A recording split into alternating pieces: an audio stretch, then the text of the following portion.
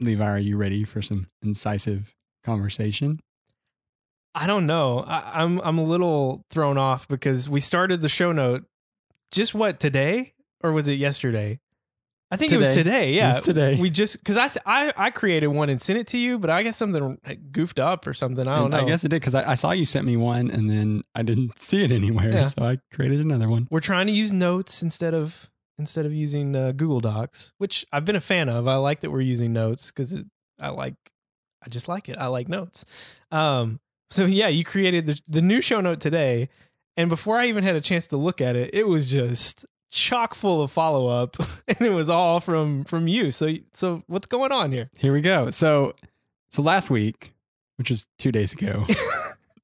Last week's episode in podcast time. Right. I'm about to go on vacation, and so we won't have an episode for a week and a half, for 2 weeks. And so here we are. And last week we talked about Anchorman because, we're a current events podcast. And we talked about Anchorman 2. And I talked about how Anchorman 2 was insightful, but the first word I used was incisive. And I really thought I had just made up that word. But apparently it was one of those things where my brain knew what it was doing.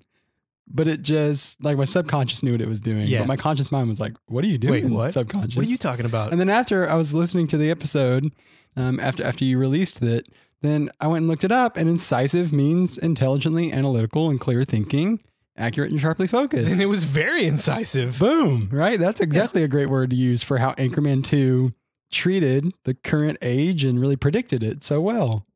Yeah, and then we talked about inflation, another I word. And I said, explain it to me like I'm a 5-year-old. And you did. And the first thing you said was something to the effect First thing I said was that money in the future... You made it sound like it was worth...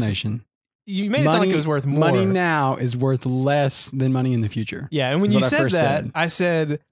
Really? Because I thought it was the exact opposite of that. And it is the exact opposite of that. You're a smart cookie, Levi. Believe in yourself. Be confident and call me on it. Because what I meant to say was that money in the future is worth more than money now.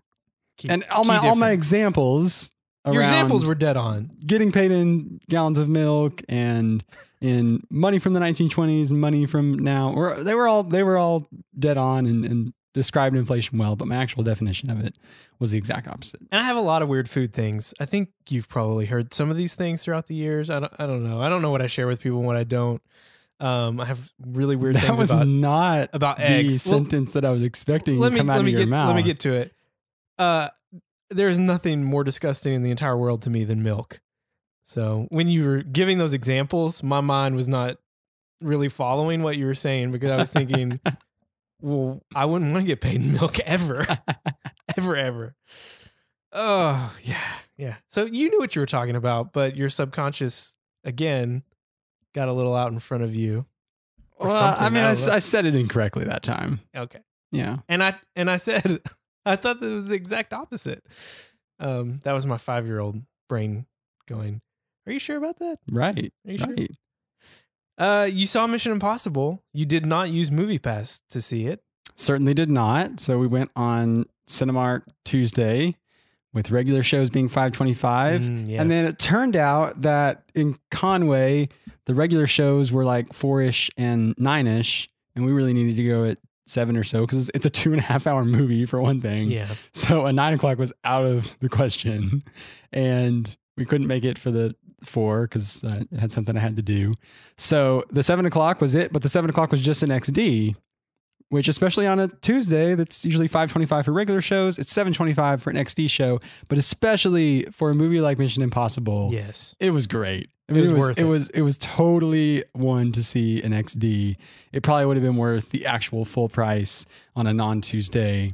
But it was totally worth it. That last 20 minutes. And it was a full theater. Was it? Tuesday is no joke at Cinemark, especially I think in the XD theaters. I think I've only gone to a Tuesday showing one time, and I went to the late show, so it was like not an issue in terms of being crowded. But right. The last 20 minutes alone of that movie would have been worth it on the XD screen. It was great. It was great throughout. But I did realize that I understand why you had a hard time watching it at the movie tavern, because it's definitely not the style of movie to watch while you're eating, because you really have to pay attention to everything. And there's not like lulls in that movie. So I think more of like a comedy, where you're listening as much as you're watching is a better movie tavern movie. But a Mission Impossible, action thriller like that, not so much. Yeah, because I didn't want to miss something while I was looking for my chicken wing. But yes, in the dark. Yes, because there are no lights. There are no lights. No lights. Which you wouldn't want there to be a whole lot of lights. I could use a little bit of light. I feel like the initial times, the first few times I went to the movie tavern, there was more lighting. Like they kept the lights Kinda a little bit up, lighting. and it was kind of bothersome. And I think maybe they've probably gotten some complaints about that, and so now they really turn them off. But it's tough because those two things don't necessarily mix with one another.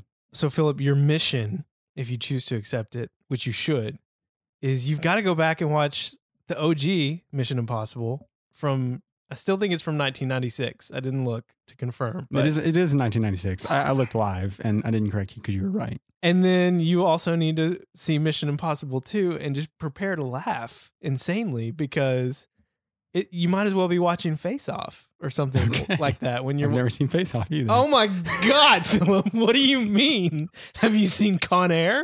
I've not seen Con Air. What? You haven't seen any of these amazingly horrible but simultaneously awesome Nick Cage movies? This is continuing the week that I've had at work where my coworkers keep asking me about 80s movies, and I haven't seen very many of them. I haven't seen Goonies. I haven't seen... You gotta stop talking. Oh my gosh. I haven't seen Ghostbusters. Oh my gosh, stop it. Are you American? I was not allowed to watch movies. I wasn't allowed to watch PG-13 movies until I was darn near 13. And this goes back to our discussion from last week. Yes, it does.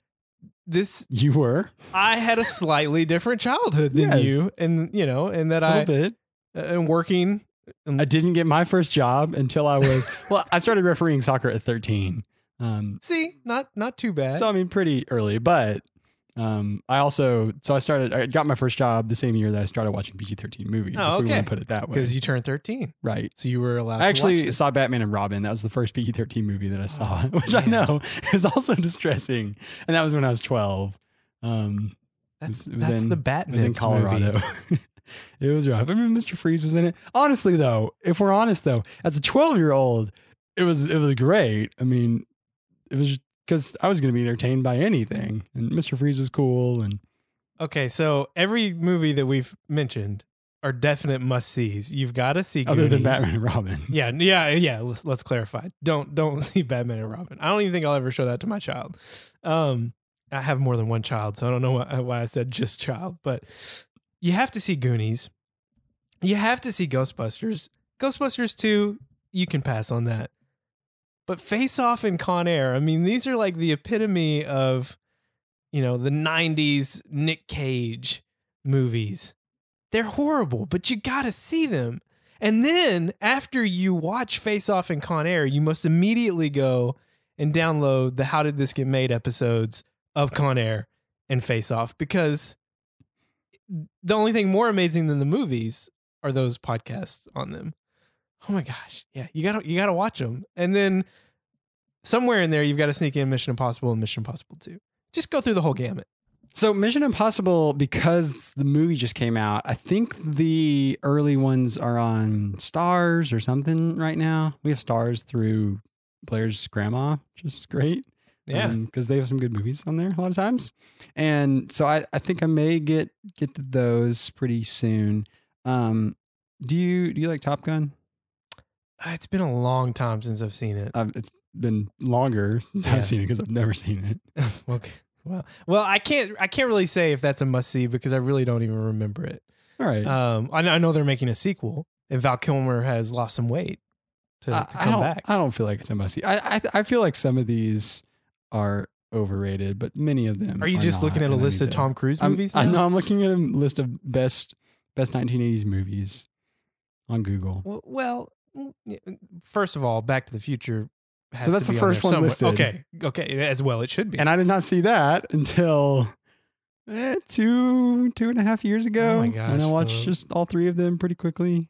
They were on some channel around the time that the time was. Oh, okay, so that was 3 years ago. Three. Thank Okay, you. 2015. Thank you. Kane and I were having a discussion about Back to the Future yesterday because he knows that Back to the Future is my favorite movie.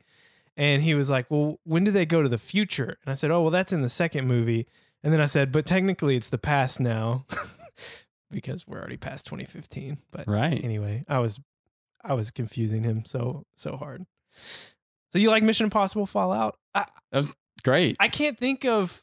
I mean, really, they're all great. They're just fun movies. They're just fun movies, especially to experience in the theaters. And as long as Tom Cruise keeps making them, my wife and I will go and watch them together because she loves them too.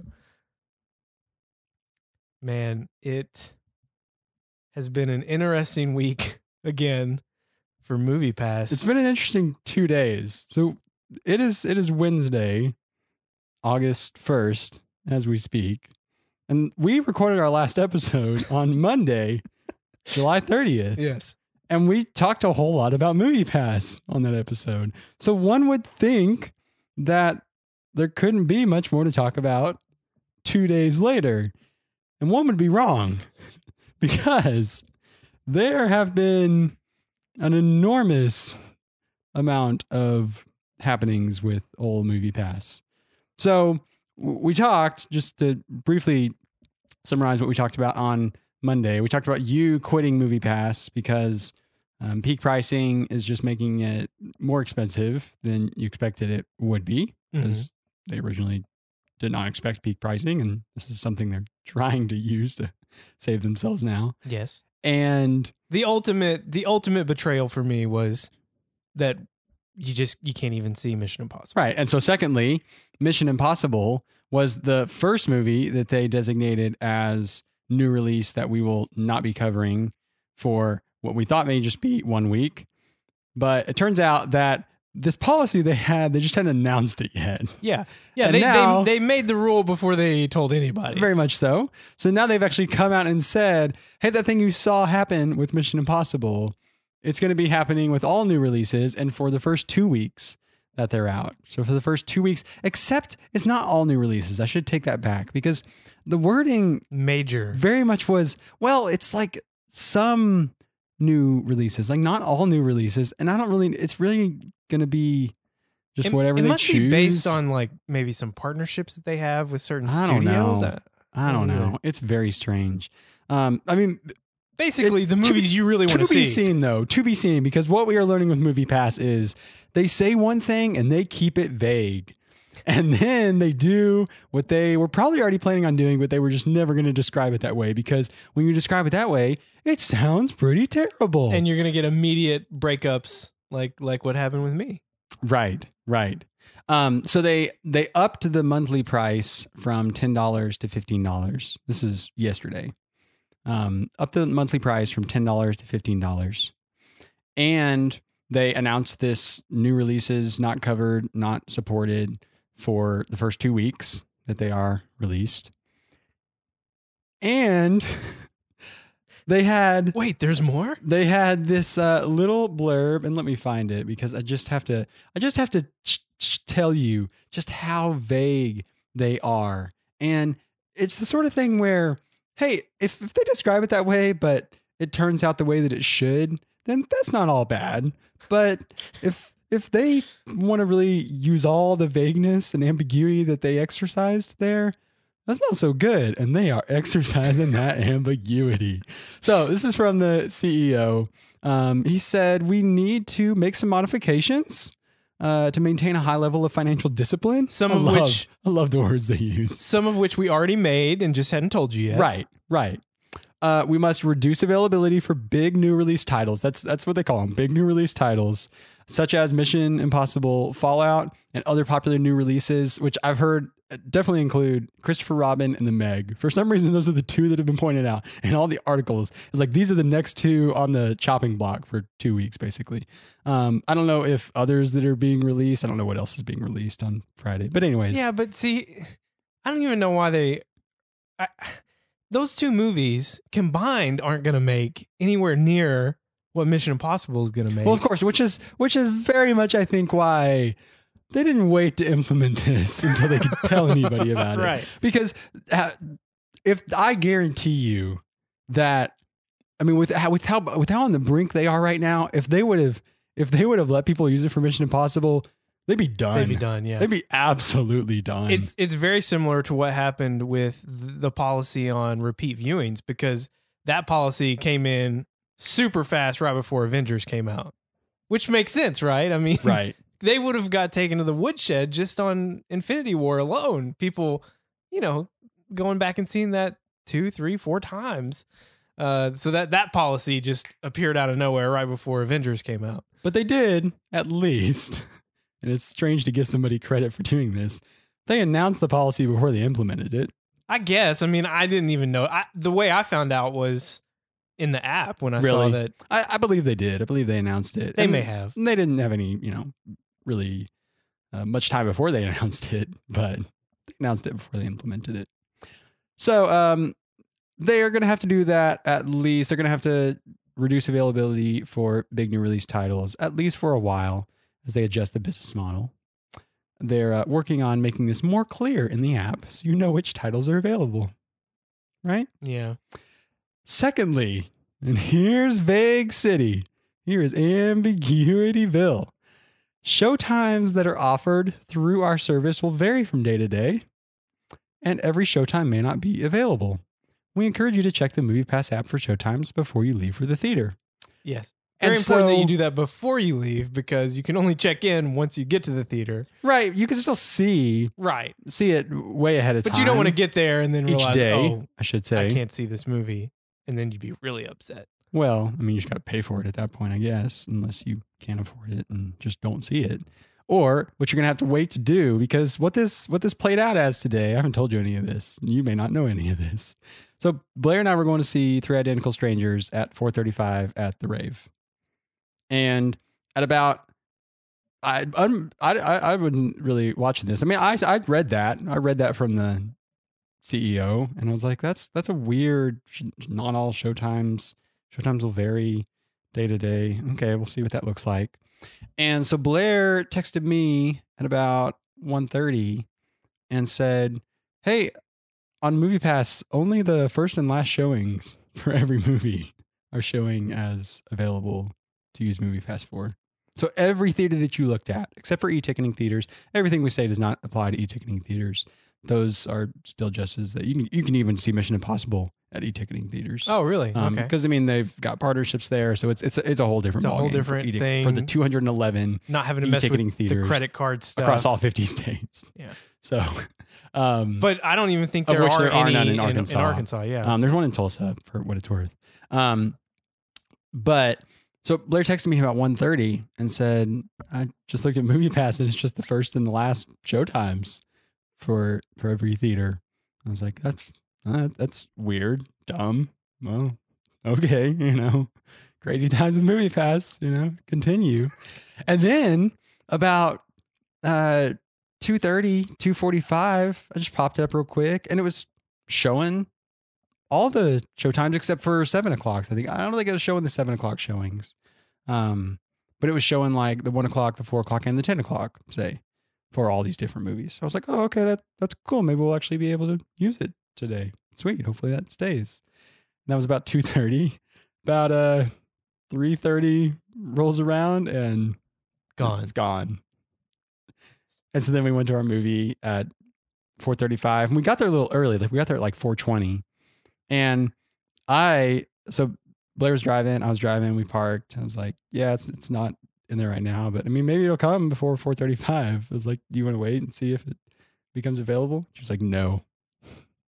I'm kind of put out with it. I'm feeling a little bit like Levi, and let's just buy these tickets and get in this theater. And I checked it a few more times after we had actually gotten in the theater, and it never did never did come. And I was almost kind of happy about that because I was really going to be Yeah, right. really going to be even more peeved. So if here's we my paid for the here's my tickets question. and Well, it I have came. seen stories online of them being good about refunding, like when there have been outages of them refunding, ticket price. So I wonder if that's something like if you did see later that it became available. Right, maybe so. But at this point, like especially with that wording, this is very much intentional. Now, why it was going back and forth is anyone's guess. I'm sure the back end of MoviePass probably is looking pretty ragged at this Yeah. point, and their programmers are a little bit overworked right now, I'm sure. So, but it'd be interesting. I mean, if that's what they go to long term, that'd be an interesting model. I don't think that's going to be that attractive to people. If Right. you can only see the first or the last show. So as we talked last week, I'm done. I'm done with MoviePass. You're still in the game at least until March because you prepaid for a year. But hypothetically, if you were paying month to month, what do you think you would do now? I would very likely go with what I pointed you to, which is this other service called Cinema with an S. I think it's actually Cinemia. Yeah, that might be right, but it shouldn't be. It should be Cinema. It sounds with an weird, S. right? But yeah, you're right. It's spelled that way. You're right. But yeah, it's kind of weird. I'm going to respectfully not call it that because I don't want to. I'm just going to call it Cinema with an S. Okay. It's not like you to, purposefully be wrong about something, but I'll let you do it. I kind of like it. I've been trying to just be a little looser. I'm rubbing off on you. If there's a real reason to be right, but if there's not, if there's a better reason to be wrong, okay, let's be wrong. All right, it's a slippery slope, Philip. I like it. Yeah, you pointed this out to me after our show a few days ago, and I've been looking really hard at these plans. Like I said, my MoviePass is up, I think, around the 8th or somewhere around there. I'm definitely interested in this service. The kicker for me, though, is that I really like the plans and the variety of plans they have. They have family options, too, so you can sign up for 2 tickets, 3 tickets. I guess you can keep going as high as you need. I didn't really test that out, but like in theory, I could sign up for like 4 tickets twice a month or 3 times a month, I guess, depending on which plan I picked. And then, the whole family could go. So we're not taking Everly to a movie yet because we're not crazy running in there with a 2-year-old. But everyone thanks you for that. I know, right? When people walk in, side note, when people walk in with their car seats, and I love children. Let me rephrase that. I love my children, but I would never do that to someone else. Like I have enough respect for other people that I just wouldn't risk it. I couldn't. There's no way I could do that, But hey, everybody's got to make their own decisions. Anyway, bad decision. These family plans are really cool. They're so affordable in that they're affordable depending on how you use MoviePass. And like I lined this out in the last episode. Typically, how I use MoviePass is I see 2 or 3 movies a month. That's kind of what it's averaged out to be, looking at the length of time I've had it and the number of movies I've seen. And I'm usually always going with my wife, who doesn't have MoviePass.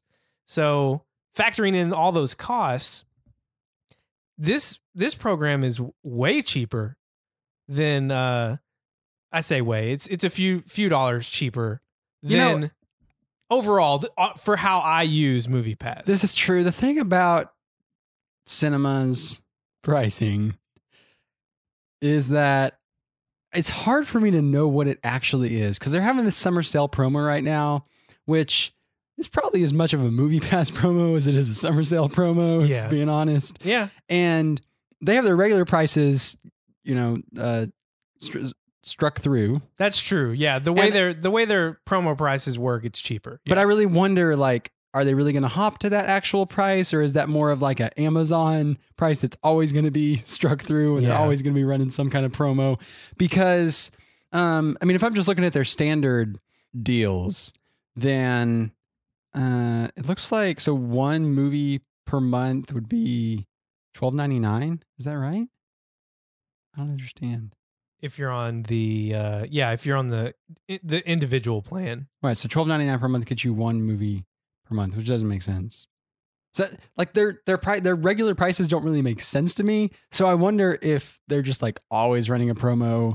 And because right now you can get one movie per month for $3.99 per month. Yeah. That's a great deal if you're just using one. You can get 2 movies per month for $7.99 a month, or if you want to see 3D movies, you can pay $9.99 a month, which for 3D movies is dang good because I don't like 3D movies at all and never want to see one ever again. But if you do, that's pricey. Well, and really IMAX, quickly. IMAX XD, IMAX is included in that too, and the XD. So you're right about that. You're right about that.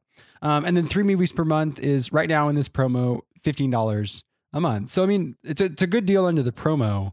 The regular price they have listed for 3 movies per month is $35. That doesn't make a lick of sense. So I really wonder.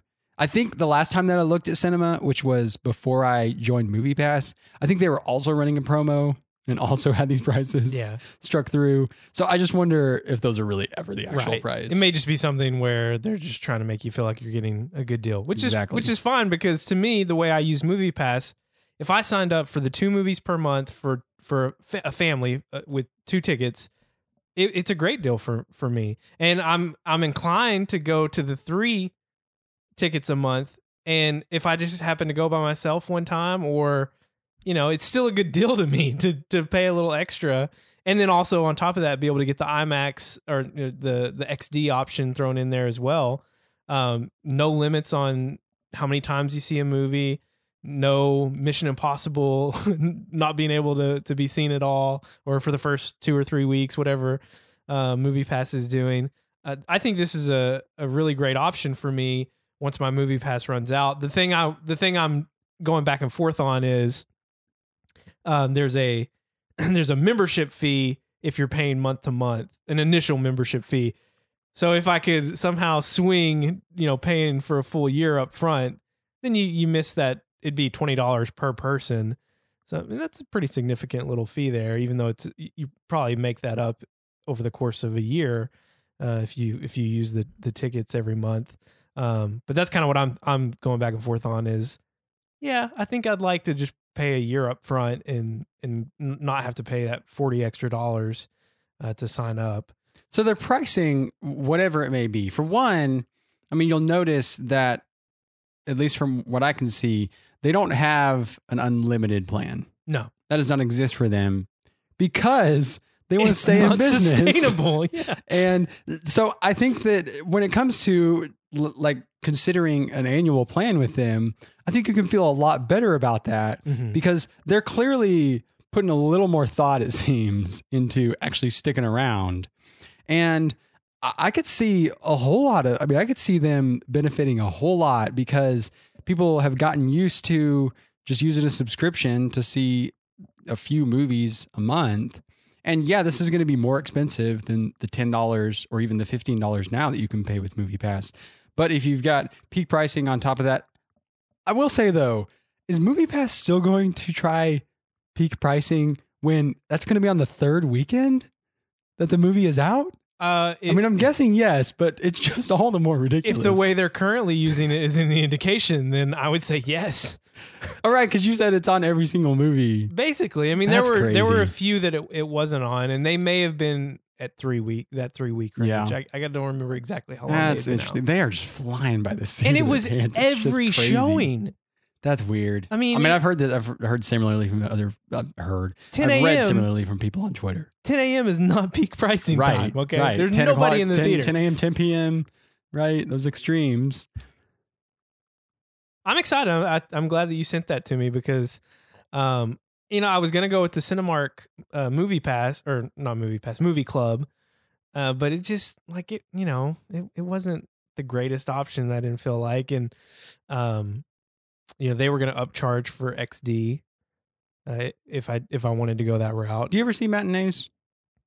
Yeah, because that's a super weird thing about the Cinemark Movie Club is that it totally de-incentivizes matinees. Right. Yeah, because it's really dumb. More. Yeah, so I don't understand that at all. It's very strange. It seems like a very quickly put together, strange little movie club they have there. Yeah, I think it was just kind of their way to say, oh, hey, maybe we could get in and get a little bit of money off of a service like that. I wonder what their numbers look like, and I wonder if AMC's A-list takes off, if Cinemark would put together something more along those lines, Yeah. which I would totally be up for, because in town and at the rave is where we see most of our movies.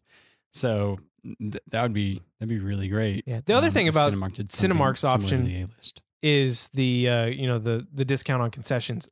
I don't ever buy concessions when I go to a movie unless we're like with the whole family, which is the dumb time to buy concessions. I should just do it when I'm by myself. But when I go to the movies, I don't spend money on concessions. But if you're someone that always gets a bucket of popcorn and a Coke Icy when you go see a movie, then that's not, that's a nice little perk, getting 20% off of the exorbitant amounts you're paying for popcorn. Right. And AMC A-list has the same.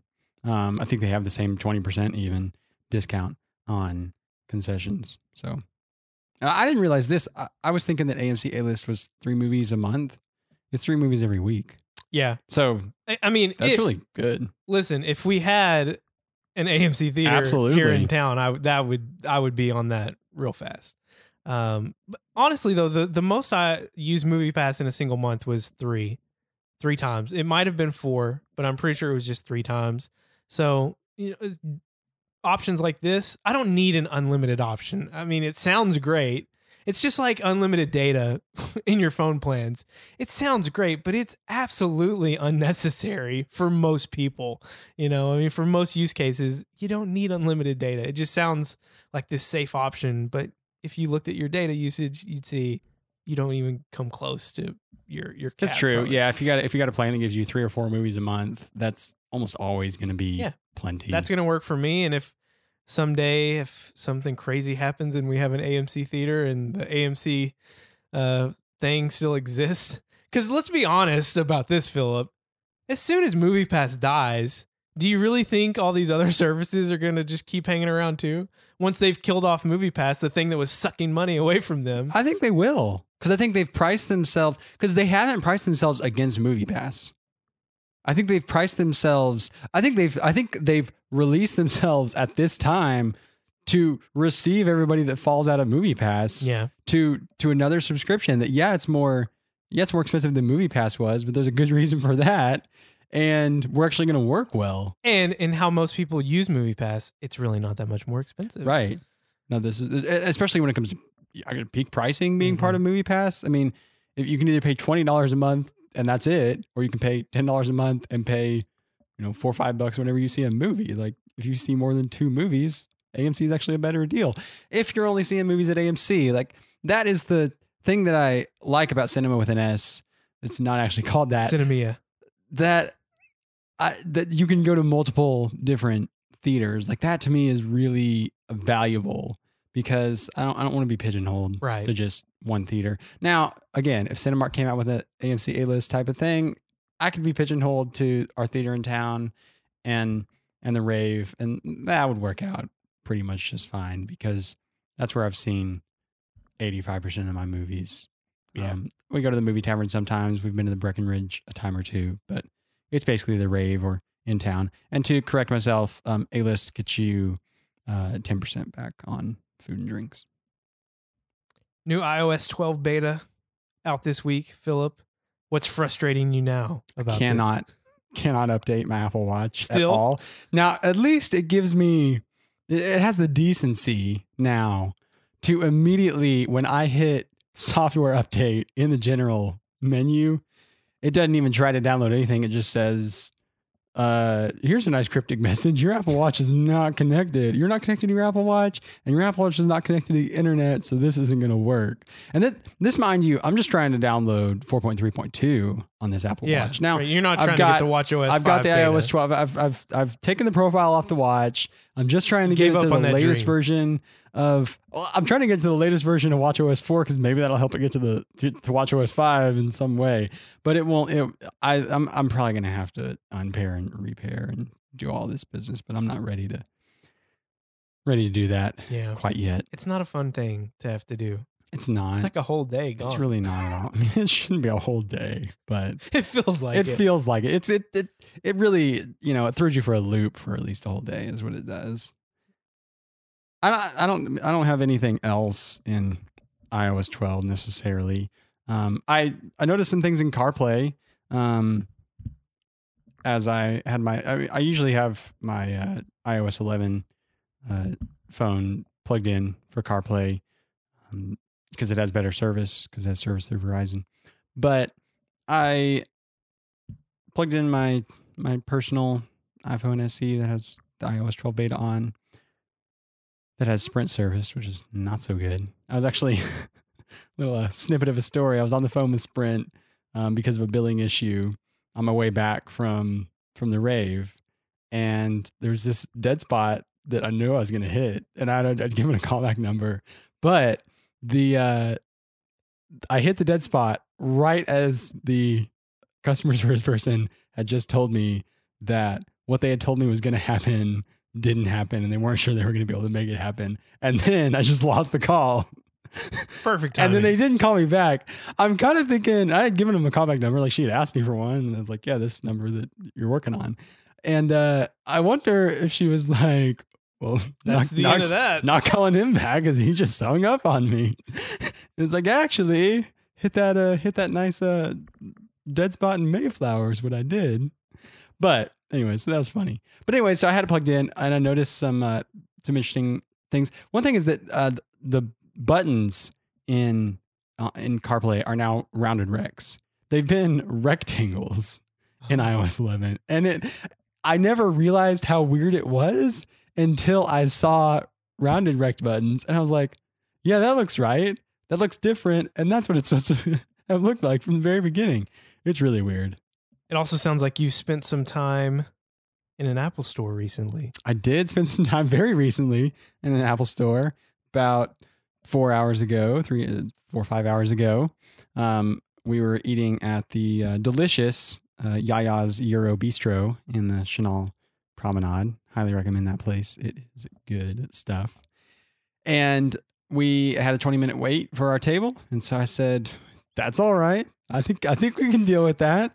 Hey, Blair, what do you think about hopping over and checking out the Apple store?" How do you feel about typing? So I was trying to really quickly, because I'll go to the Apple store. This is my second question for you coming up.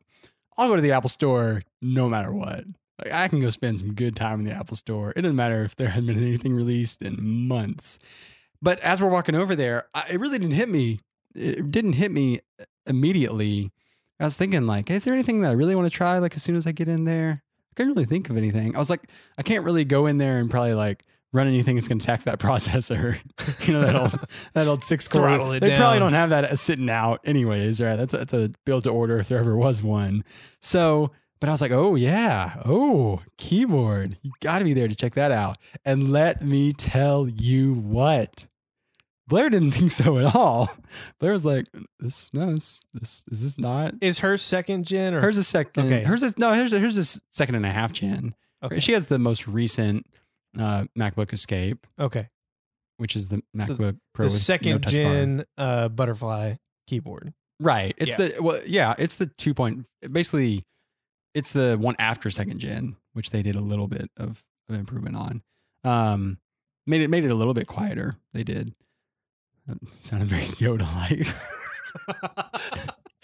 Made it a little bit quieter, they did. Yes. I like that. Yes. But so I went and started typing on it, and I was like, oh my, this feels so much better. She started typing right next to me, and she was like, feels exactly the same to mine. I was like, really? Was it a feel as much as it was a sound? It was very much both. Very much both. So, I mean, the sound is undeniable, which she also denied. Denied it? She did. Denied it? She did. She's going to listen to this too, because she started listening to our podcast. She listened to the last episode. She skipped over all of our MacBook Pro. Well, then she won't hear this part. She had no. So maybe she won't. Well, she probably will, because I think I told her, I'm going to talk about that with Levi. And she was like, you going to tell him what I said? I'd be like, yeah, you'll be part of it. So then there was a MacBook Escape, which has not been updated, right next to these MacBook Pros with touch bars. So I started mashing on both of them. Clear sound difference, no doubt about it. And there's just a springiness to this new third generation because of those rubber gaskets under there that it is welcome. I mean, it is getting it's nowhere close. I was about to say it's close, and then I started typing on the old Magic Keyboard. It's not anywhere close to that. I was going to ask, take though, that back. Does it give you a sense that there's more depth?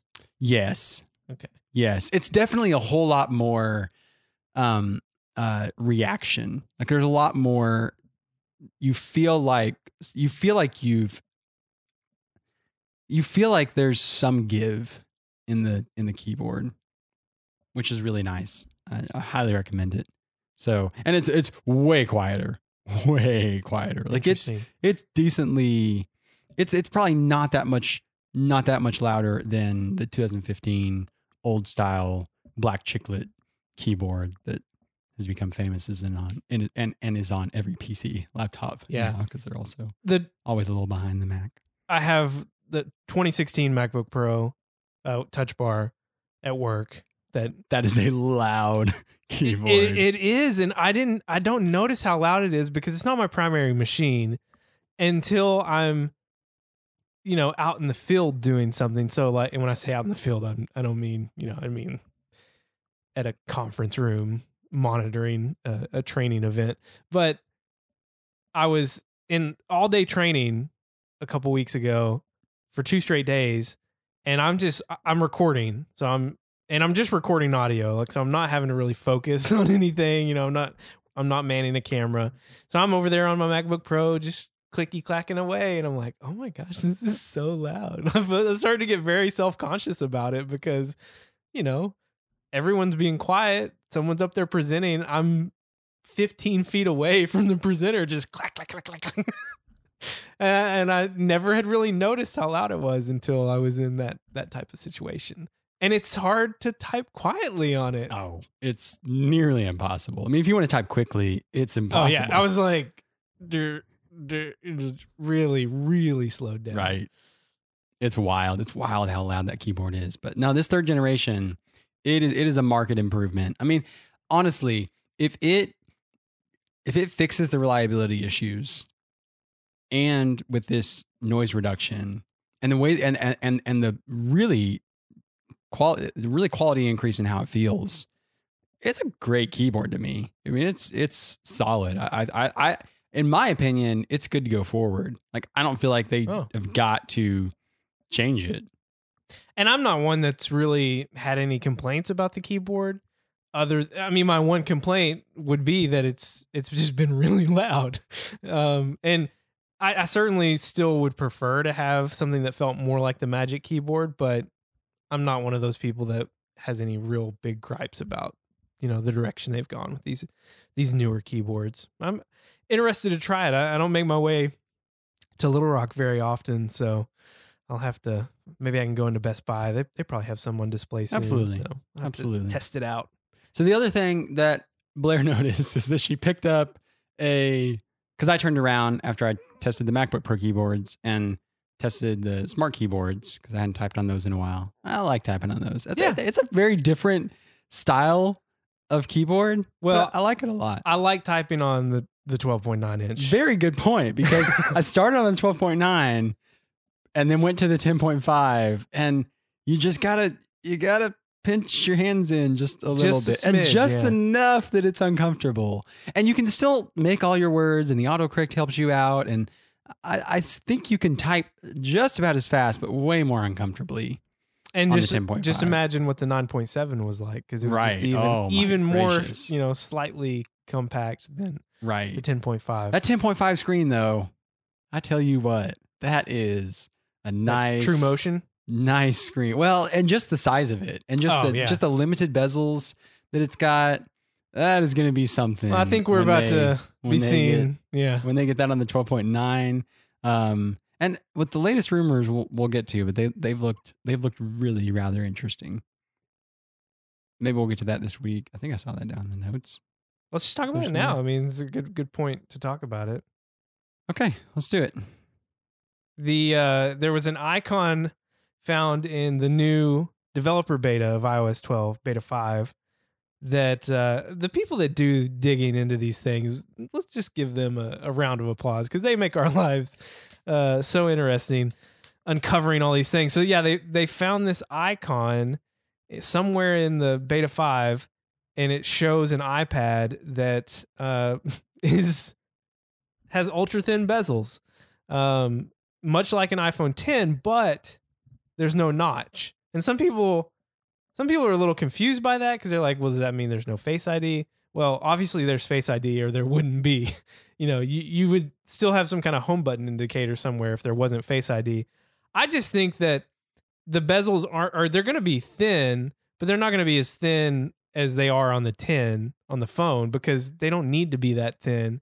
I think kind of how I see it working is they're just going to be thick enough so that they don't have to make the notch in the iPad because it's really not that wide, the notch. I mean, if you just look at a 10 and you had that all the way across on a screen that's much bigger, I don't think it would be such a glaring, like, oh my gosh, how big are these bezels? I mean, people need to chill out. There's no need for a notch on an iPad when you've got so much more room and you can have a little bit thicker bezels and still get that somewhat edge to edge feel. Well, so there's certainly an argument for the bezels, and a usability argument is that when you're holding an iPad, you don't necessarily want it to be absolutely bezel-less. I mean, you hold an iPad a lot differently, and it's a larger device that you really have to have a better handle on than a phone necessarily. So there's that side of it.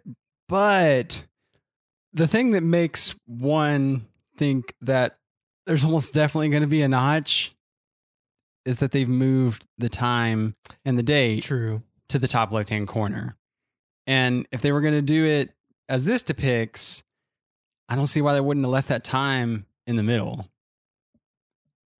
So as often happens, seeing what is done with the software at WWDC can reveal a lot about the hardware that's coming in the fall, especially with the iPad. Right. Well, but even with size classes, when those came, and then look at this iPhone 6 and 6S. They're so big. Different sized phones. Good thing we told you guys about this in a cryptic way 3 or 4 months ago. So the fact that they've moved that clock to the upper left-hand corner, maybe they're going to do something else in the middle of the top of the iPad screen. I don't know.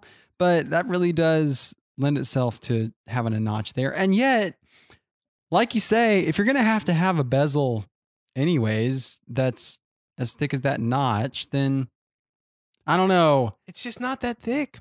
I mean, when you look at it, it's really not that thick. This is all true.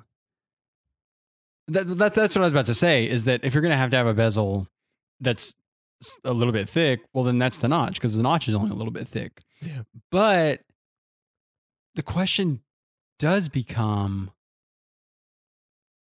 is there only one camera on the iPad? And if so, where is it? And if you're going to have more than one, you can't have 2 notches. No. And you wouldn't really want a notch on that horizontal. The tough part about the notch on an iPad is that iPads are used in portrait and in landscape really frequently. Phones are only rarely used landscape, mostly just for video. Well, and it depends on which iPad you're using too. I mean, of course, 12.9, I'm almost always in landscape mode. Right, but part of that is because you have the smart keyboard. Yeah, well, yeah. Right? I mean, that's a huge part of it. All that to be said, I cannot imagine Johnny Ive being okay with a notch on the horizontal when people are going to be using that in portrait, and that'd be terrible. No, yeah. So the notch on the phone and the notch on the potential notch on the iPad are just a completely different story, because you hold a phone 98% of the time in that portrait orientation with what used to be the home button, now is the home indicator. What do they call that? Yeah, home indicator bar or something. Home indicator, which is a weird name. There at the bottom of the screen, and the notches at the top of the 10. So I don't know. I mean, maybe they moved that clock over there with the date for some other reason, I'll be interested to see how it turns out. My hope is that my hope is that they have the notch at the top. You know, if you're in portrait mode, right? So kind of like the 10 is, right? Notch at the top. My real hope is that the bezel is thick enough that you just don't even notice the notch on the iPad at all, that it just blends in as part of the bezel. And then you still have smaller bezels where you can feel a little more edge to edge. But given the indications of things like you're talking about with the software, I really still think that the notch is going to be at the top if you're in portrait mode. And then somehow they're going to make it work in both portrait and landscape, because there's no way that a 12.9 inch iPad is going to be usable if you can only unlock it in portrait mode.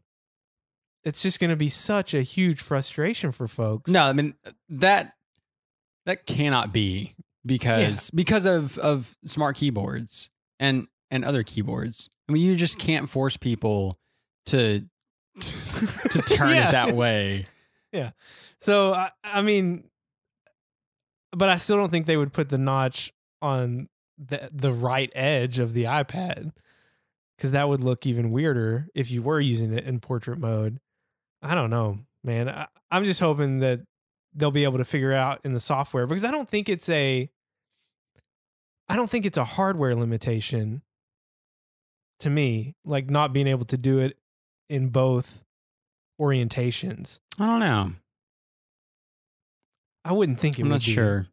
But I mean, there's also these discussions around, well, they're adding this alternate appearance that you can add. Right. I think it's in the iOS 12 beta where you can add an alternate appearance to Face ID. What if that has something to do with orientation and they're just not really telling us that yet? Or I feel like that might be tipping their hat a little bit to the fact that you're going to be able to unlock with Face ID on the iPad in either orientation. Right. So maybe this is almost just like, it feels like a hack, but hey, if it works every time, it is what it is. I mean, you tell me, because you've set up Face ID. I mean, would Face ID set up for you if you held it sideways and basically gave it a sideways face to always look for? It won't now. Right. It won't currently, but I don't know. We'll see. I don't see why it couldn't if, in the next iOS. Mm-hmm.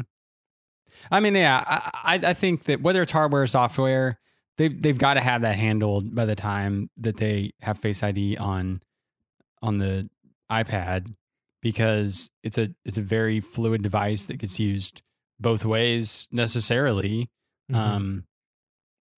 So my next course of action is trying to figure out a way to get a new 12.9 or whatever size it is after it goes a little more bezel-less. Right. Does Amy listen to the podcast? I don't know if she does or not. You're going to leave this in? Amy, if you're listening, I think our team really needs that new beautiful iPad when it comes out this fall. For training purposes, of course. Hey, and that whiteboarding. No other purposes. That whiteboarding thing we did, it was a hit, man. I had so many people come up to me after that and were like, how did you do that? I want to do this. I want to do this at client calls. Right. I'm like, well, it would be way easier to do it a client call than how I was trying to configure it. And with no bezels, it'd be even easier. Yeah, exactly. It would be so easy, you wouldn't even have to really do anything, right, Amy. Well, and you wouldn't want anybody to catch the passcode you just put in out of the corner of their eye, and now they can hack your iPad. Yeah, we want it to be secure. You need Face ID. And also learning. Trying to subliminally, not so subliminally. All right, right now, as we stand on the 1st of August, what are the bezels / notch potential? What's it going to look like when they come out with a new iPad Pro? We don't have to talk size yet necessarily. There's this rumor of a 11 inch of, hey, when you got that 10.5 inch, when you take out the home button and have a little bit, take out the home button and now you don't have as much of a forehead and chin, then maybe you can expand to 11 inch. That'd be great. But I'm just asking you right now, Are there going to be notches? If so, where are they going to be?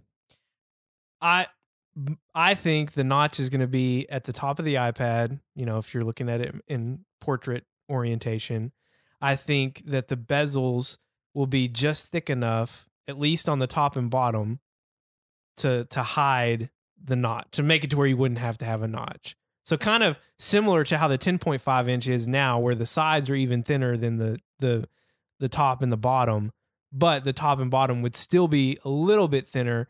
Because I mean, if you look at it, you could a standard iPad Pro 12.9 now, you could reduce the top bezel at least by half and still be able to hide the Face ID notch completely. So when you say notch, you're just talking sensor housing or whatever crazy name Apple gives the notch. Yeah. So you don't. So that you you're wouldn't saying, even see a You're notch. saying no notch. Yes. Yeah. There's no reason not to do it that way.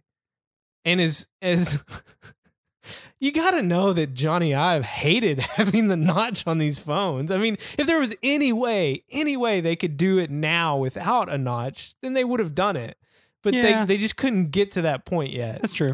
And with the iPad, there's no reason really not to, because you could still drastically reduce the bezels at least by 50% and still have enough to completely hide the casing so that you don't have to have a notch at all. That's what I hope they do, because I think it would just look especially weird on an iPad to have the notch. The phone is one thing, you get used to it. I don't even think about it at all anymore. But on the iPad, it's going to be such a small little piece that sticks out. It's just going to feel even weirder. Well, and I don't know how much you use your phone landscape, but I mean, hardly ever, unless I'm watching video. Yeah, when I was just playing around with the 10 in the Apple Store, and I would do something landscape, it becomes immediately noticeable. Yeah, I'd say the only time I really use landscape outside of a video setting would be if I'm in Safari, and I'm reading something. Right. That's really it. Yeah. Because it's not like the Plus where you can shift, you know. Although, kind of tip into some rumors we're going to talk about. Well, let's just talk about these now too, because the rumors for this fall for these new set of phones, there is a rumor that there's going to be a bigger iPhone 10 style. Essentially, there's going to be two OLED models. So the same dimensions that you have now with the iPhone 10, whatever they're going to call it. Then you're also going to have the current iPhone 10 is 5.8 inches, right? So there's also going to be another iPhone 10 style OLED phone that is 6.5 inches.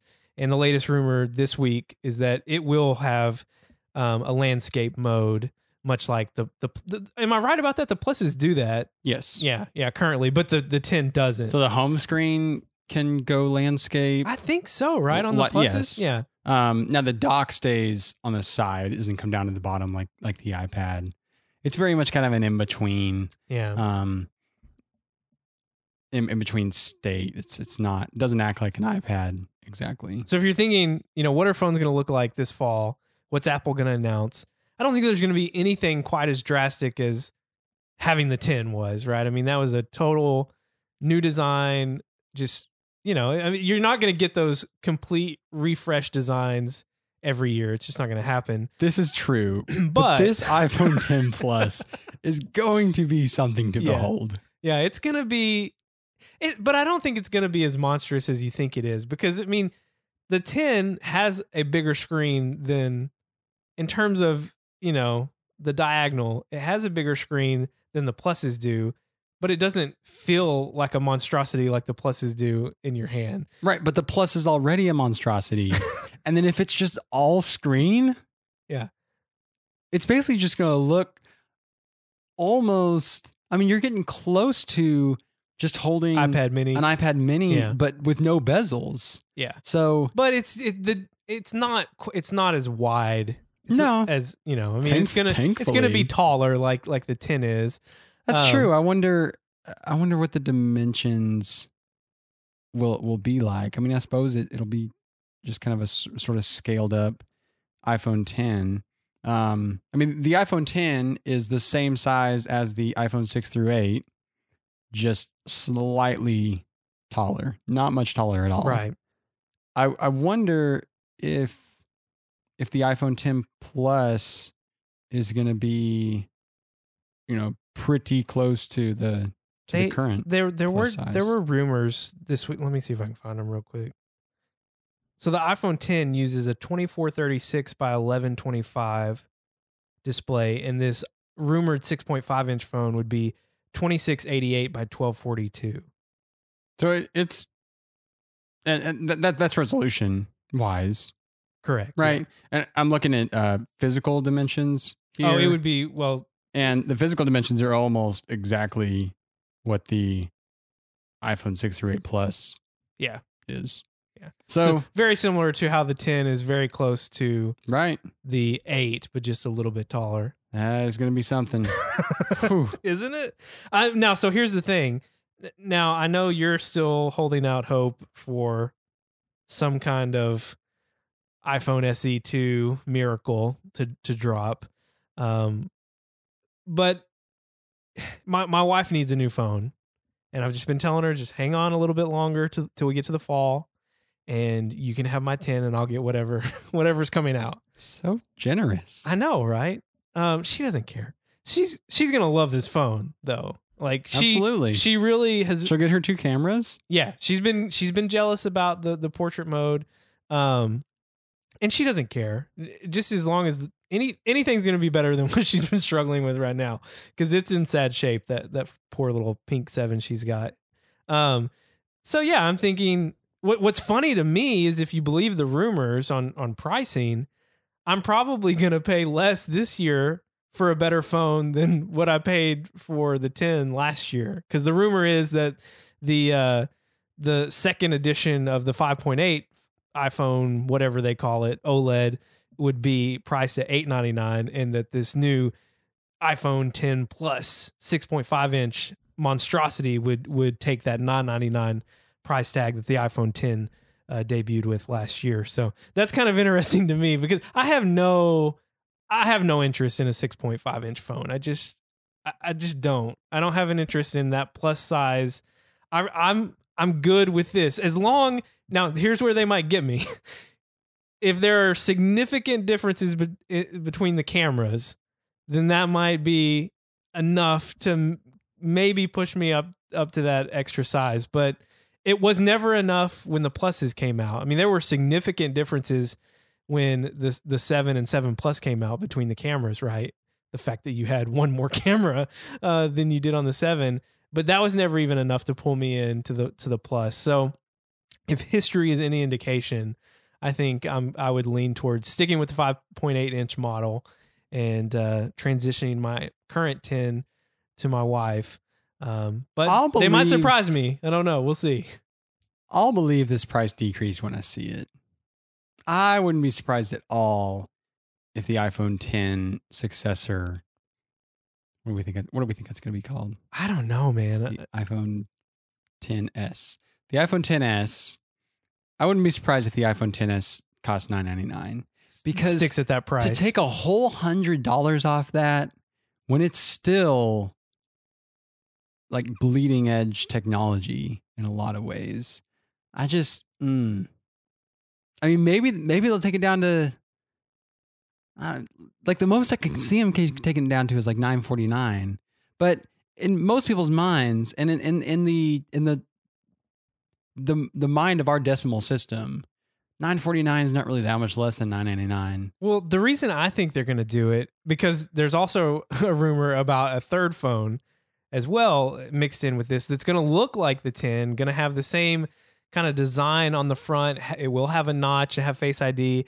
It's going to be a monstrosity as well. This one's rumored to be 6.1 inches, but this is going to be a lower cost LCD display option. So no OLED, but it's going to look like the other phones. In the styling, it's just going to be have cheaper materials. Levi, this is the weirdest rumor ever. Well, and this rumor's been long standing. And at this point, I feel like this is what's going to happen. But it is going to be so strange for people to have a larger phone that is cheaper. But that's why I think that the iPhone 10 might actually be $899. Maybe so. Because the low end option is going to be more than what people have been used to paying for that entry level. Not if it's $699, which they moved the entry level from $649 to $699. That's true. The seven cost Okay. cost $649 and the 8 cost $699. That's true. Now, I don't understand the 6.1 inch LCD device really at all. I can get to an LCD style 10 that's cheaper at this point, but why that wouldn't be I can understand less than 5.8 inches? Go. I can understand it because if they go to this cheaper in between model, that tells me that there's not going to be an 8 style or an 8 plus style. True. Right? There's just going to be this option. So they're trying to get the best of both worlds for people that are stuck with this decision of, well, gosh, I don't want to spend $1,000 on this phone, because that's just outrageous. I'll definitely spend $800 because that's not outrageous at all. No way I'm going to spend $1,000. That's a whole different argument that drives me nuts. That aside, people are going to be stuck, right? Because they're going to be like, well, before I could get the 4.7 inch or I could get the plus. And you had people who were clearly in either camp, right? Well, now there's just going to be one option. So it's going to be a little bit bigger than the 8 in terms of how it feels in your hand, but it's not going to be that much. It's going to kind of be like the 10 was compared to the 8. A little bit taller, a little bit wider, but still pretty much feels like an 8. But you get so much more real estate because it's bezel-less, or as bezel-less as it can be.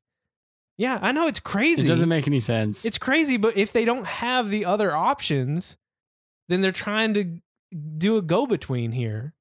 Of it's not quite an 8, but it's not quite an 8 plus. It's like somewhere in between. It's a very weird play to me on their part because most people will not see a difference between the LCD and the OLED screen as much as they absolutely should. And as much as that is absolute balderdash, most people will not see a difference between the LCD and the OLED screen.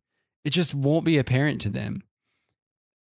The difference between 5.8 inches and 6.1 inches is probably going to be a little bit noticeable, but the difference between $700 and if it's $900 or $1,000, let's say it's $900. Yeah.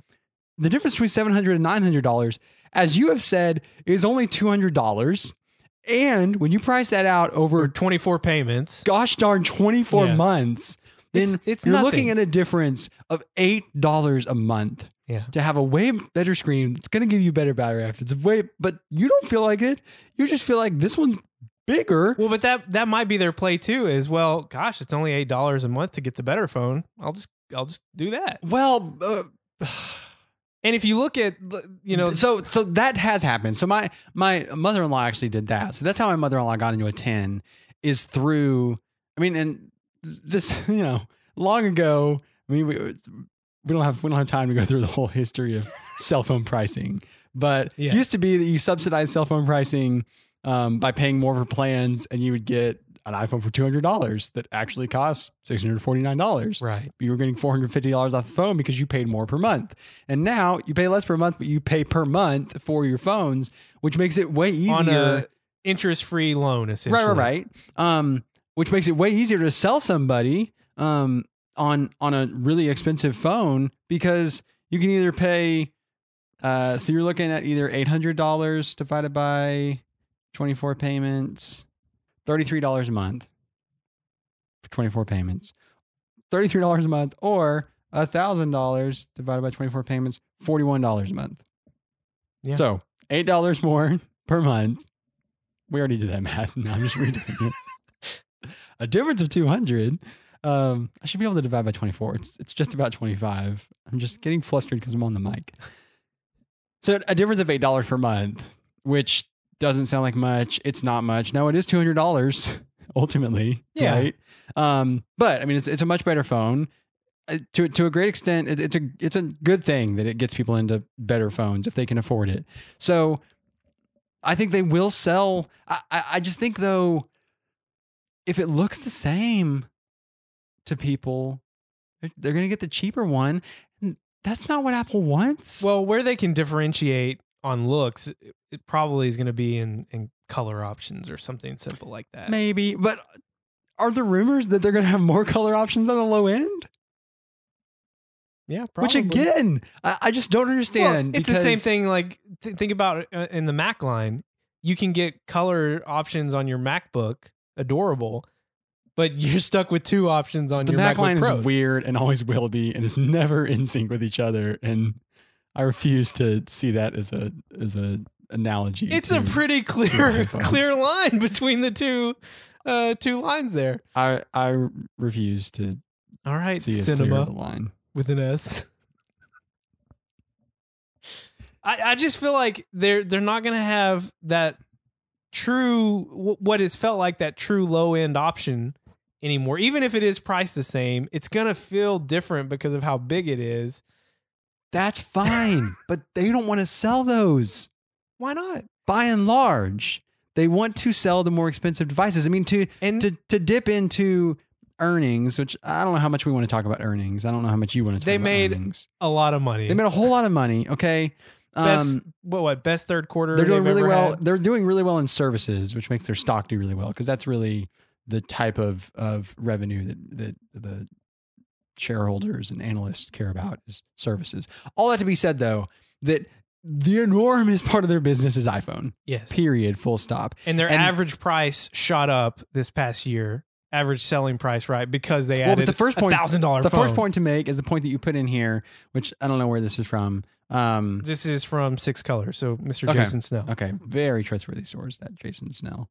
Good one. But iPhone unit sales are still down from the days of the iPhone 6, which means that if they're going to continue to increase the amount of money they make from iPhone, which investors and analysts require, because otherwise they just will damn them to wherever, they're going to have to continue to up this price. So it's gone from $669 Q1. These aren't the But same I think this will entice people to move up to the 5.8-inch OLED iPhone. Because let's say you're someone that got an 8 or that you got a 7. Okay. And these are your only options, are these 3 phones if you're wanting to upgrade. Okay. You don't want a 6.1-inch phone because that sounds crazy to you because you're used to a 4.7-inch phone, right? So you're thinking that's not what I'm thinking now. Well, I think I think you're making a good point. Don't even bring your 4-inch phone no. nonsense. No, the point to be made here is that I hadn't really looked at this iPhone selling price as closely as I thought I had, because they're only their highest that they've ever been. It was $669 average selling price, $669 in Q1, $687 in Q2, which is actually Q1 of this year. Their Q1. So the holiday quarter was $669. The January through March was $687. April through June. How does this work? April through June. Yes. Which they finished most recently, $717. So big jump there. They're selling lots of 10s. Mm-hmm. I don't think they're going to sell as many 10s this way, but I think they will. What I think they will do is they will sell way less 8s, because it's not going to be the 8 anymore. It's going to be this 6.1-inch, right? Whatever they call it. Because if you look at that, that's what I'm trying to say. 700. So I mean, they've been in the 6. They've been pretty close to 650 for most every quarter until this one. It's like they bumped up to 717. The 8 and 8 Plus are going to be both replaced by this new 6.1-inch LCD phone. Yes. And I think when people see that, they're going to, I think it's going to push more people to just go, well, I don't really want a 6.1-inch phone because that sounds crazy. Plus, I'd rather have the better phone, and it's only $8 more, so I'm just going to get the 10. I just don't think they know. I don't think they're going to know that it's better. It's gonna look the same to me. You underestimate people and shiny objects. No, but it's gonna be shiny. It's gonna look the same to them as a 10, but it's gonna be cheaper. And so they're gonna walk in being like, I know I'm not gonna get the 10 plus, whatever that ends up costing. Yeah. Right. Maybe I'll get a Will they still sell the 7? Maybe they'll sell the 7. Maybe they won't. Well, I'm sure they'll still sell the 8. They'll and the definitely 8 still Plus, sell the yeah. 8, right? So they're still selling the 8. Maybe I go look at an 8 or an 8 Plus, right? Because I'm a big, like, my large phone. But if I look at an 8 and an 8 Plus, and then I look at the 6.1 inch, I'm definitely going to that 6.1 inch. And then maybe at that point they get all the way up to the 10. But I'm guessing that they end up selling a whole lot of those 6.1 inch phones. And I think, to retract what I said before, they are fine with selling those when they would have been selling an 8 or an 8 Plus. True. Right? Right now, right now they're either selling, they're selling a number of 7s, I think, to a certain extent, as that's come out in some of the reports and analysts and rumors, that people are still buying a good number of 7s. And to a certain extent, I think part of that is they're not going to spend $1,000 on the 10, right? They know that going in. They look at the 8 and they look at the 7. This is where my argument comes from. They look at the 8 and they look at the 7, and they don't see much of a difference. I'm not going to be buying a wireless charger, so I'm not worried about your wireless charging. Give me that 7. That looks just fine. I know somebody that's got one and they're still using it and it still works fine. The other point, though, is that all those Plus people that have been Plus fans forever, when they see a 6.5 inch edge to edge iPhone 10, they're going to go nuts for that. So Yes. they're going to move up and spend the extra money. But I still feel like these other people that have been hung up on, well, I can't pay $1,000 for a phone. Well, guess what? You can get an iPhone 10 or whatever they're going to call it for $899. You don't have to spend $1,000 because we're going to price it at $899 just so you don't have to feel like some, I don't even know the word, like Mr. Rich Boy spending a lot of money. Right. You can get a 10 for $899, and that'll make you feel better about your life, I guess. I don't know. I really think that full screen phone, doesn't matter if it's LCD or OLED, the full screen phone at $699 is going to sell like crazy. I don't know, man. And I don't even feel great about that because OLED is the future and is way better. I really think that I think it's going to push more people to the new 5-point inch. We'll see. That's how my mind would work. I might underestimate, or I might overestimate. Next time, you should just estimate me. Enough time has passed. Felt like we could finally talk about Ant-Man and the Wasp. Because, hey, anytime a Marvel movie comes out, you want to give it some breathing room, right? Because people, they're going to see those post-credit scenes, and we don't want to spoil it too soon. But eventually, we want to talk about these movies and spoil them a little bit. So, full spoilers here for Ant-Man and the Wasp. If you haven't seen it and you're a Marvel fan in general, then you definitely should go see it. But if you're a Marvel fan, you've already seen it. So stick around and talk some with us. But you're interesting, Philip, to me, because you're not really the prototypical Marvel movie consumer. Because you went into this movie and hadn't seen Infinity War, which was, the previous Marvel movie to Ant-Man and the Wasp, had some pretty big implications on the entire Marvel universe. And post-credit scene in Ant-Man and the Wasp tied into that a little bit. So I'm really surprised that you wanted to go see this movie when you haven't consumed some of the other, some would say, more important Marvel movies. Apparently something happened in Germany, I gather. I don't even know if it was in Germany. I think that's what they kept mentioning, I thought. Maybe in Europe. I don't know. Well, that was from that was actually from Civil War. Did you not see Civil War? I haven't seen that yet. Philip, what is going on, man? But you've seen both Ant-Man movies. Yes. Then you were probably really confused at the beginning of this movie then. Not really, because it wasn't all that important. I mean, I gathered that something had happened before, and I felt like they did a really good job. I mean, I guess I'm the one that could tell you this. Yeah. That they did a really good job alluding to stuff, but you didn't have to know all the details to know that they had some sort of falling out. Ant-Man and Hank Pym and Hank and his daughter and Hope. They weren't on the, they weren't having the best relationship in the world at this point. And so It's so that had to be- interesting to me. that had to be overcome. So Yeah, because I'll get it as a prequel. Ant-Man, he debuted in the first Ant-Man movie, which was really strange because it closed out phase 2 of the MCU. It came out after the second Avengers, which, have you seen any of the Avengers movies? I have not. Oh my gosh, Philip. Oh my gosh. Well, oh man, you're blowing my mind. But you've seen both Ant-Man movies. So I fell out of love with superhero movies, really. Probably with like Iron Man 3.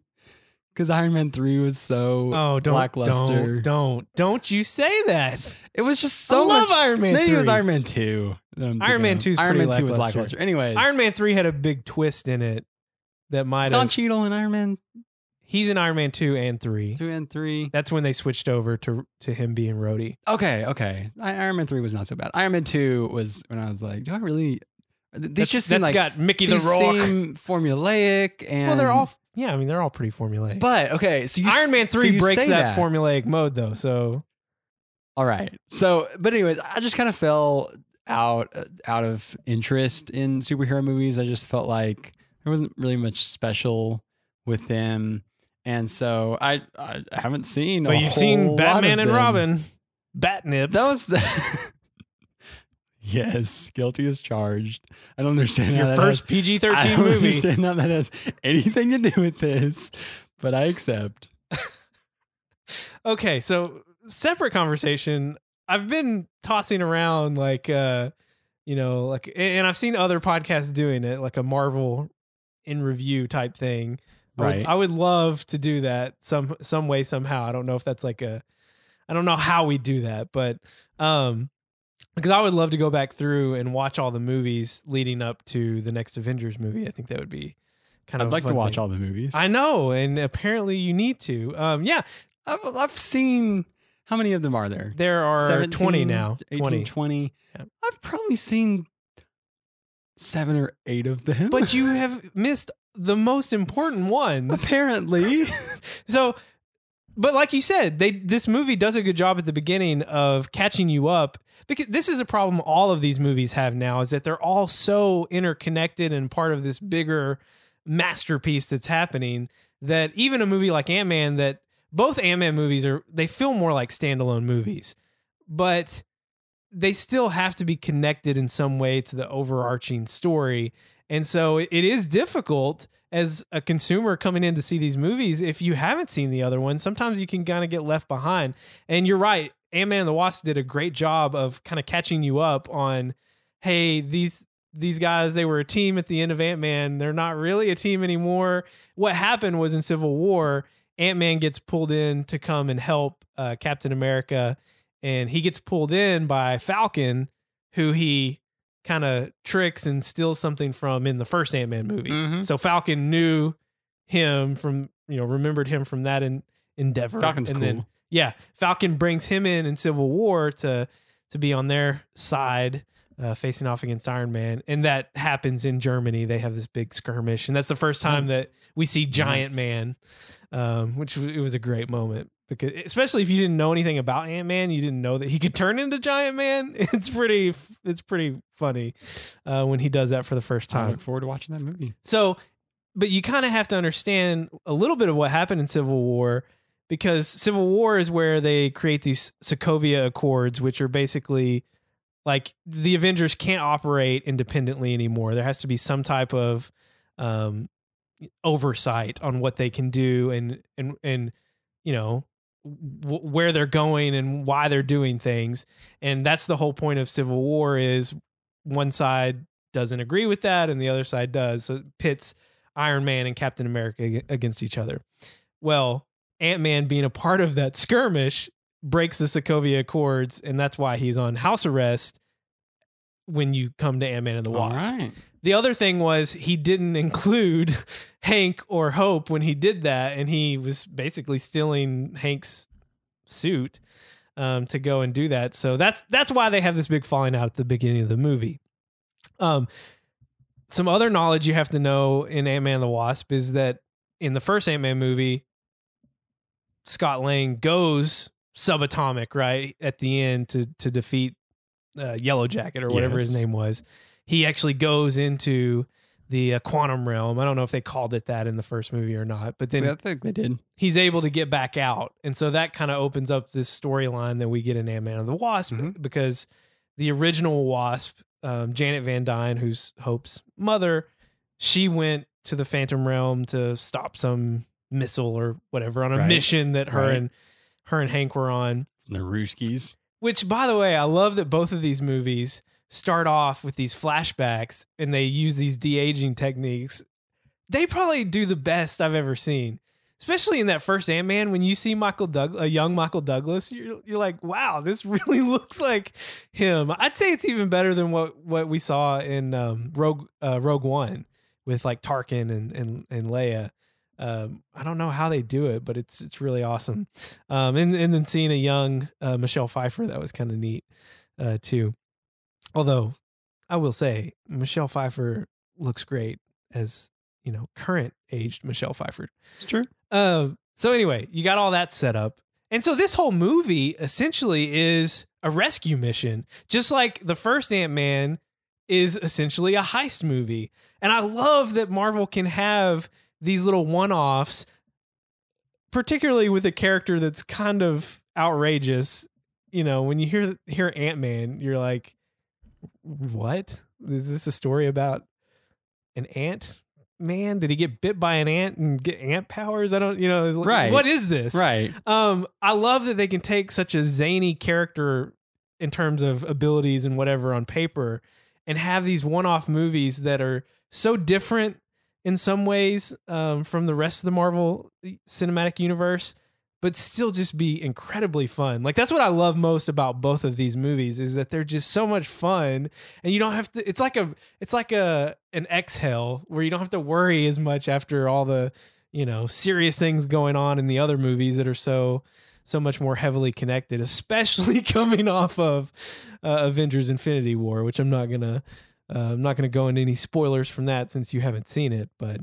I think your son spoiled it for me. Oh, No. did he? Oh, okay. Sorry. Didn't Sorry he? about that. I don't know. I don't remember. When he was over here eating pizza? Oh, and he said they all disappeared or something? Yeah. Well, I mean, the mid-credits scene in this movie kind of spoiled it for you a little bit, too. So only because of what Kanan said already. So you're going to I blame don't my know. son? I don't know what. Well, yeah. Okay. I mean, Well, I think this is more on you for not going and seeing Infinity War, but going to see Ant-Man and the Wasp. anyways, I don't know what I would have thought when that actually. Did I know? What did I think when that happened in the post credit? I mean, I don't know. Yeah, I mean, if you hadn't seen Infinity War, I don't know what you would I couldn't really make be much thinking of it. is happening. Yeah, it would be really confusing. I don't remember what it was. I tried to look it up though, and I just saw like Thanos, and then I was like, oh, I don't want to know anymore. Yeah, it's complicated. So, and apparently there was a second post credit scene that I don't think I stayed There for. was. In It Ant-Man. It was nothing worth. That's really good. seeing. Glad to hear it. And plus, it probably still wouldn't make much sense to you either if you didn't understand what happened in Infinity War. Right. That was What's your such a big change. What's your son? Who seems like a good kid. Nothing against. I mean, nothing against him. He hasn't. He told really me. He told me understood about spoilers yet. Spider-Man and Black Panther. I do Yes. believe. Yeah. So. Yeah. Yeah. But all that to be said is that I really wasn't interested in seeing Ant-Man when it came out in 2015. The original yeah. came out. I saw the preview. Preview just seemed to be about a guy that can get really small, superhero that can get really small and uses that power to be a superhero in a superhero movie. And so, yeah, I'm just not that interested. Like, that doesn't sound that great. I do like Paul Rudd a whole lot. I think Paul Rudd is hilarious. Oh, yeah. He's great. He's Perfect in this role. He has given the best lip sync battle performance ever with Fallon on the show, not on this TV show that's taken it way too far and had it happen way too often. Part of the greatness of the lip sync battle was that it didn't happen all that often. Yeah, it's irregularity. Right. Paul Rudd sings "Don't Stop Me Now" by Queen. And it is great. And then the one he sings before that. Do you think he was auditioning to play Freddie Mercury I mean, in this Queen biopic, we'll see. which I also can't wait for in November. That looks good. Yeah. Looks really good. So I like Paul Rudd a lot. All for him. I'm starting to understand why you like this movie so much, because it's not the typical superhero-y Marvel type movie. So it seemed to me to be much more in a bit of a Spider-Man type way. And I like Spider-Man a lot. Spider-Man Homecoming was really good. Great. The original Spider-Man with Tobey Maguire, I loved the heck out of that when it came out, with James Franco as the Green Goblin and Kirsten Dunst. I totally enjoyed that movie. It was great. It kind of went downhill as they went Spider-Man 2. And then Spider-Man 2 was good too. Spider-Man 2 was good. Spider-Man 3 was awful. Rough. Yeah. Oh, goodness. I was since we're on this tangent, Go for it. this was the summer, I think, before I went to college is when this came out. And so it was also the summer before we got married. And I was so pumped for this movie, man. Because I loved Spider-Man 2. Like, I loved playing Spider-Man 2 on the PS2, one of the best games ever. I was so pumped for Spider-Man 3 because we were finally going to get Venom. I loved Venom. I was just so excited for this movie, and it was so terrible. I just remember whenever he comes out and he starts dancing, Everyone does. Brittany was like, what is happening? I mean, she literally said that out loud in the theater. What is happening? And I'm just That's over a there good question, with Brittany. my mouth open, like, they're ruining the thing I was so excited about. Stop the movie. It was rough. Okay. That's weird. So I was just checking out. The Sam Raimi directed He did all of them. all three of them. I was just hoping against hope that like someone else did this third one, and that's why it was so bad. No, this wasn't. No. This wasn't a X-Men Last Stand situation where I haven't seen that one either. Oh, that's forgivable because X-Men Last Stand is not. I Very think good. the last X-Men movie I saw was like 2001. Was there one That would came have out in been the 2001? original X-Men. I probably saw one in college sometime. X2, X-Men United. But anyways, yeah, I think I saw that one. Back Sounds to right. Ant-Man. Back to Ant-Man. So I really enjoyed when I eventually watched Ant-Man. I watched Ant-Man because I was going to go see Ant-Man and the Wasp in the theater because I have Movie Pass and it was going to be free. So there's no reason why not to go see Ant-Man and the Wasp when it is free to go watch it in the theater. But before I was going to do that, I was going to watch Ant-Man before I went and watched this sequel, which is apparently a sequel to more than just Ant-Man. Oh, gosh, but yeah. I didn't know that. Should have also watched Civil War, Philip. So you didn't tell me that. So we ordered Ant-Man from Redbox, and I really, really enjoyed it because, like Spider-Man that I was saying about, I don't know, 5-6 minutes ago, like Spider-Man, it was way more like the power is interesting and cool, but it was also equally as much about the person that he was before he got the power and how the person that he actually is and the persons that they actually are. I mean, between Hank, who actually, created the suit and originally used the suit and is now helping this. Well, he created the PIM particle that makes all of it possible. Right. So No, he's like some brilliant scientist. Absolutely. Right? Absolutely. And his daughter who wants to help and helps Paul Rudd. What's his name? Scott Lang. Scott. Thank you. Helps Scott do what I thought was one of the most interesting parts of being Ant-Man is that when you have the suit on in your regular size, you're really just a regular sized person that needs to know how to do something about people that don't want you to be where you are and doing what you're doing. So, he learned all these martial arts and that sort of stuff and had to know those sort of things. And there was also, and sort of the way with Spider-Man, how he like has to learn how to swing and find stuff to connect to again and that sort of stuff. But he had to learn how to, communicate with the ants. He had to learn how to become small really quickly or big really quickly, depending on the situation, to get through the keyhole. Doesn't he go through a keyhole at one point to practice? Not the first time he tries, of course, but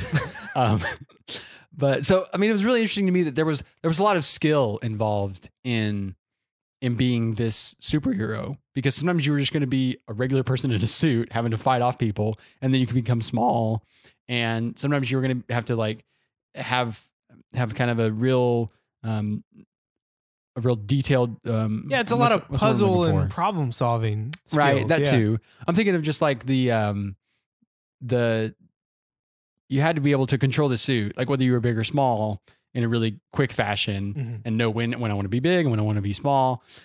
So that was really cool because I don't enjoy. I guess the thing that I dislike most about most superheroes is that they just have their powers and then they just use their powers, Yeah. and that's that. And That's yeah, kind of, to me, that's kind of what makes Iron Man interesting too, right? Is that he's just really rich, but also really brilliant at creating things. Like True. he doesn't really have any power other than just his ability to create things. Well, and his wealth as well. That supplies his ability to create things. money is power. Whereas someone like Thor is kind of, he's got all these powers and he's just not as interesting to me as someone like Iron Man, or even to go with Captain America, right? He takes this super serum thing that makes him really strong, but other than that, I mean, granted, he has the heart behind it, right? Because he used to be this small nobody. But people like Iron Man or Ant-Man or even Spider-Man, who gets all these crazy abilities, but also is kind of like a mini Tony Stark, because he's also very creative and wants to create things. I tend to fall more towards those characters as well, because it's like the whole Batman thing, right? Like anybody could be Batman with the right supplies and Sure. and the The right butler, the right butler, yeah. the right mobile. But Superman to me has always been boring, because he's just all I agree. powerful. I agree for the most part. Yeah. But it was interesting to me too, that Scott was kind of a Robin Hood type heist figure. Love Michael Pena too. And he's great. Let's not glaze over the fact that he is also, a criminal. Yeah, no, we're gonna glaze over that fact. So he's a heist figure in a very Robin Hood esque way. Yes. And he had to have those skills, and his buddies had to have their skills to make it all happen in a very, like, his buddies didn't have any superpowers, right? And yet Right. they were all part of it too. So I'm all for superpowers, but if that's kind of like the ultimate thing going on in the movie, It's hard to relate to it. it's hard to relate. It's hard for me to root as much because, like, you have such an incredible advantage. Like, of course you should beat this bad guy. It's kind of like when I see old footage of John Kruk playing baseball, I think, hey, I'm a little overweight. Maybe I could play baseball. But if I watch LeBron James playing basketball, I know there's no way I could ever do that. But someone like John Kruk or someone like Scott Lang, Bartolo Colon. yeah, someone who apparently doesn't age or has You've seen Bartolo Colon some batting, right? elixir. Yeah, I mean, I've seen a few of his cuts. Yeah, that gives me hope that I could That's be a good YouTube hole. Yeah, I could be a baseball player someday. Right. These characters are a little more relatable. A little bit, just easy to root for. So I really enjoyed that. I mean, that And the stakes are so much lower in these movies when you compare them to some of the other movies. Other than the fact that, if he gets caught out of the house, he's gonna see. I don't know. lose it To all. me, they're higher because I actually care about these people. Yeah, I could see. Like, yeah, if you got a superpower like Captain America. Now I haven't watched his movies that much, so maybe I'll become more of a fan of him. But from what I know about him and from the little I've seen of him, I'm not that big of a fan of him because he was a little guy, but like all of his powers are just given to him. Yeah. And so then he just goes and uses those powers that were given to him. And if he screws it up, like, that's just bad on you because you were just given all the powers, Whereas, like, I care about Scott Lang. I don't, and his daughter, who's just cute as can be, and they have a great relationship, and I don't want them to be apart from one another. Yeah. And so I care about these people. So to me, the stakes are really high, and it's always going to turn out well, right? That's just the type of movie that it is. Yeah. Okay. These movies are that type of movie, but not every Marvel movie always turns out well. Apparently. Some of them don't turn out well. The ones I've seen so far all turn out well. So that he's not going to be locked up forever or No, he's killed only- by the Hornet. He's only or- just going to be trapped in the quantum realm with no way of escaping. You know, I mean, yeah, you knew he was going to go there and then find some way out because they were going to end the movie Listen. with this guy you've been rooting for. He's gone now. I could. This is it was so funny to me watching this movie because the whole movie, in the back of my mind, I'm thinking, I know this is set before Infinity War, right? And so I'm thinking, eventually they're gonna address that somehow. Okay, I'm not gonna say exactly what happened, right? Because you still haven't seen it. But The whole time I was thinking this happened after Infinity War, and apparently Infinity No. War was in Germany. oh gosh, no. Germany was from Civil War. I didn't know that.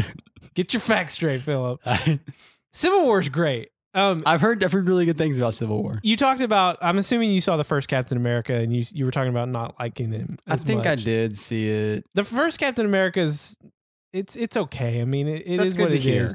But the second one and the third one, so Winter Soldier and Civil War, That's good to hear. they're like in probably the top 5. Yeah, I did see the first one, and it was really lackluster. And then when the other ones came out, I was like, Because Cap's real I don't have movie superpower, pass. I'm not going to see that. Cap's real superpower is his unwavering sense of doing what's right. Mm-hmm. I mean, like that's really it, right? Yeah, he's very strong, but like in the Winter Soldier and especially in Civil War, you see where his true battles are, you know, standing up for what's right when no one else will, and all that kind of stuff. But the whole time I'm watching Ant-Man and the Wasp, I'm thinking eventually they're going to catch up to what happens in Infinity War, and it's going to have some type of impact. Like we're not getting through this movie without that happening.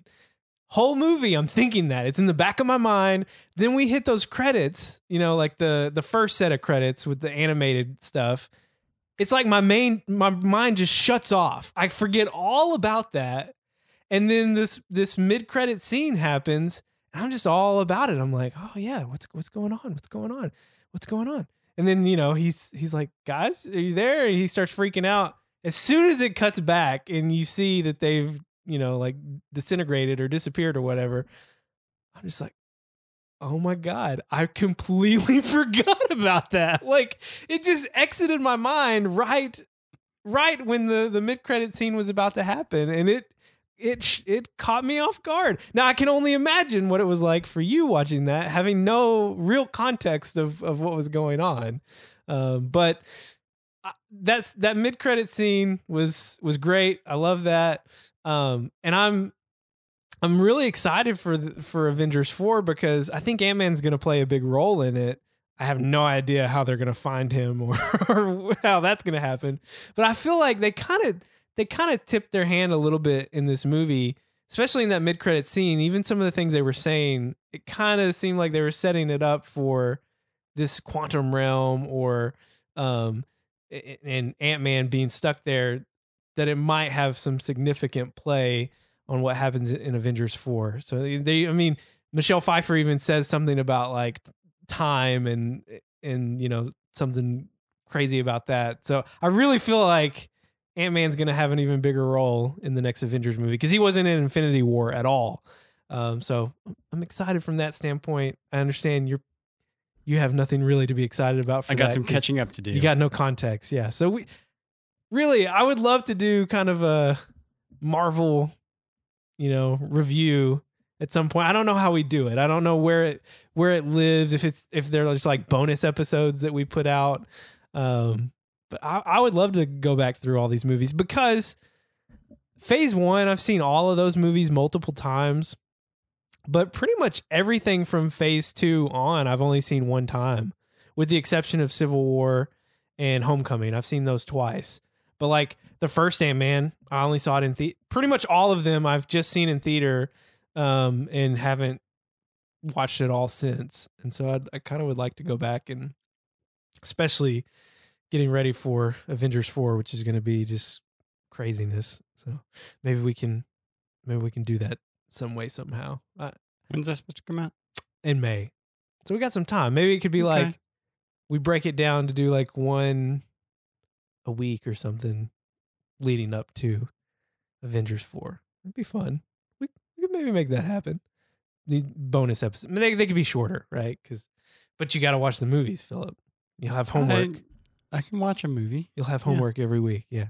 especially if they're available somewhere. I can find some time to watch A it. lot of them are on Netflix, and They are. like Civil War's on there. So Yeah. and Thor Ragnarok. Did you see Ragnarok? I haven't seen any of the Thor Okay. movies, right? Well, that picture you sent me of the tweet with the three houses is a pretty accurate depiction of what to expect We'll post that in the show notes. in the three Thor movies. Yeah. We'll check the show notes for that picture of three houses and how they relate to the Thor trilogy. I'm just not a big Thor fan for the most part, but That's right. Ragnarok was fun. There's three tweets from regarding one from MoviePass that's really a trip, and then two about MoviePass that are just excellent, solid tweets that we'll also post in the show notes. I do have a 1,000 character limit in my show notes. Sorry about that. That link, Anchor that needs link to get uses- it together. Yeah, Anchor needs to figure that out. Double it at least. Yeah, maybe once we let them put ads on our podcast, they'll let us have more characters. Got to get up to that $7, man. That's right. That lifetime 7. So we would split that, right? 350, 350. I'll take it. I mean, you're editing every podcast and mixing every podcast and performing all things other than speaking into the mic, and you speak into the mic. Yeah, I'll go 50-50 with you. That was a test, It's a deal. and you failed.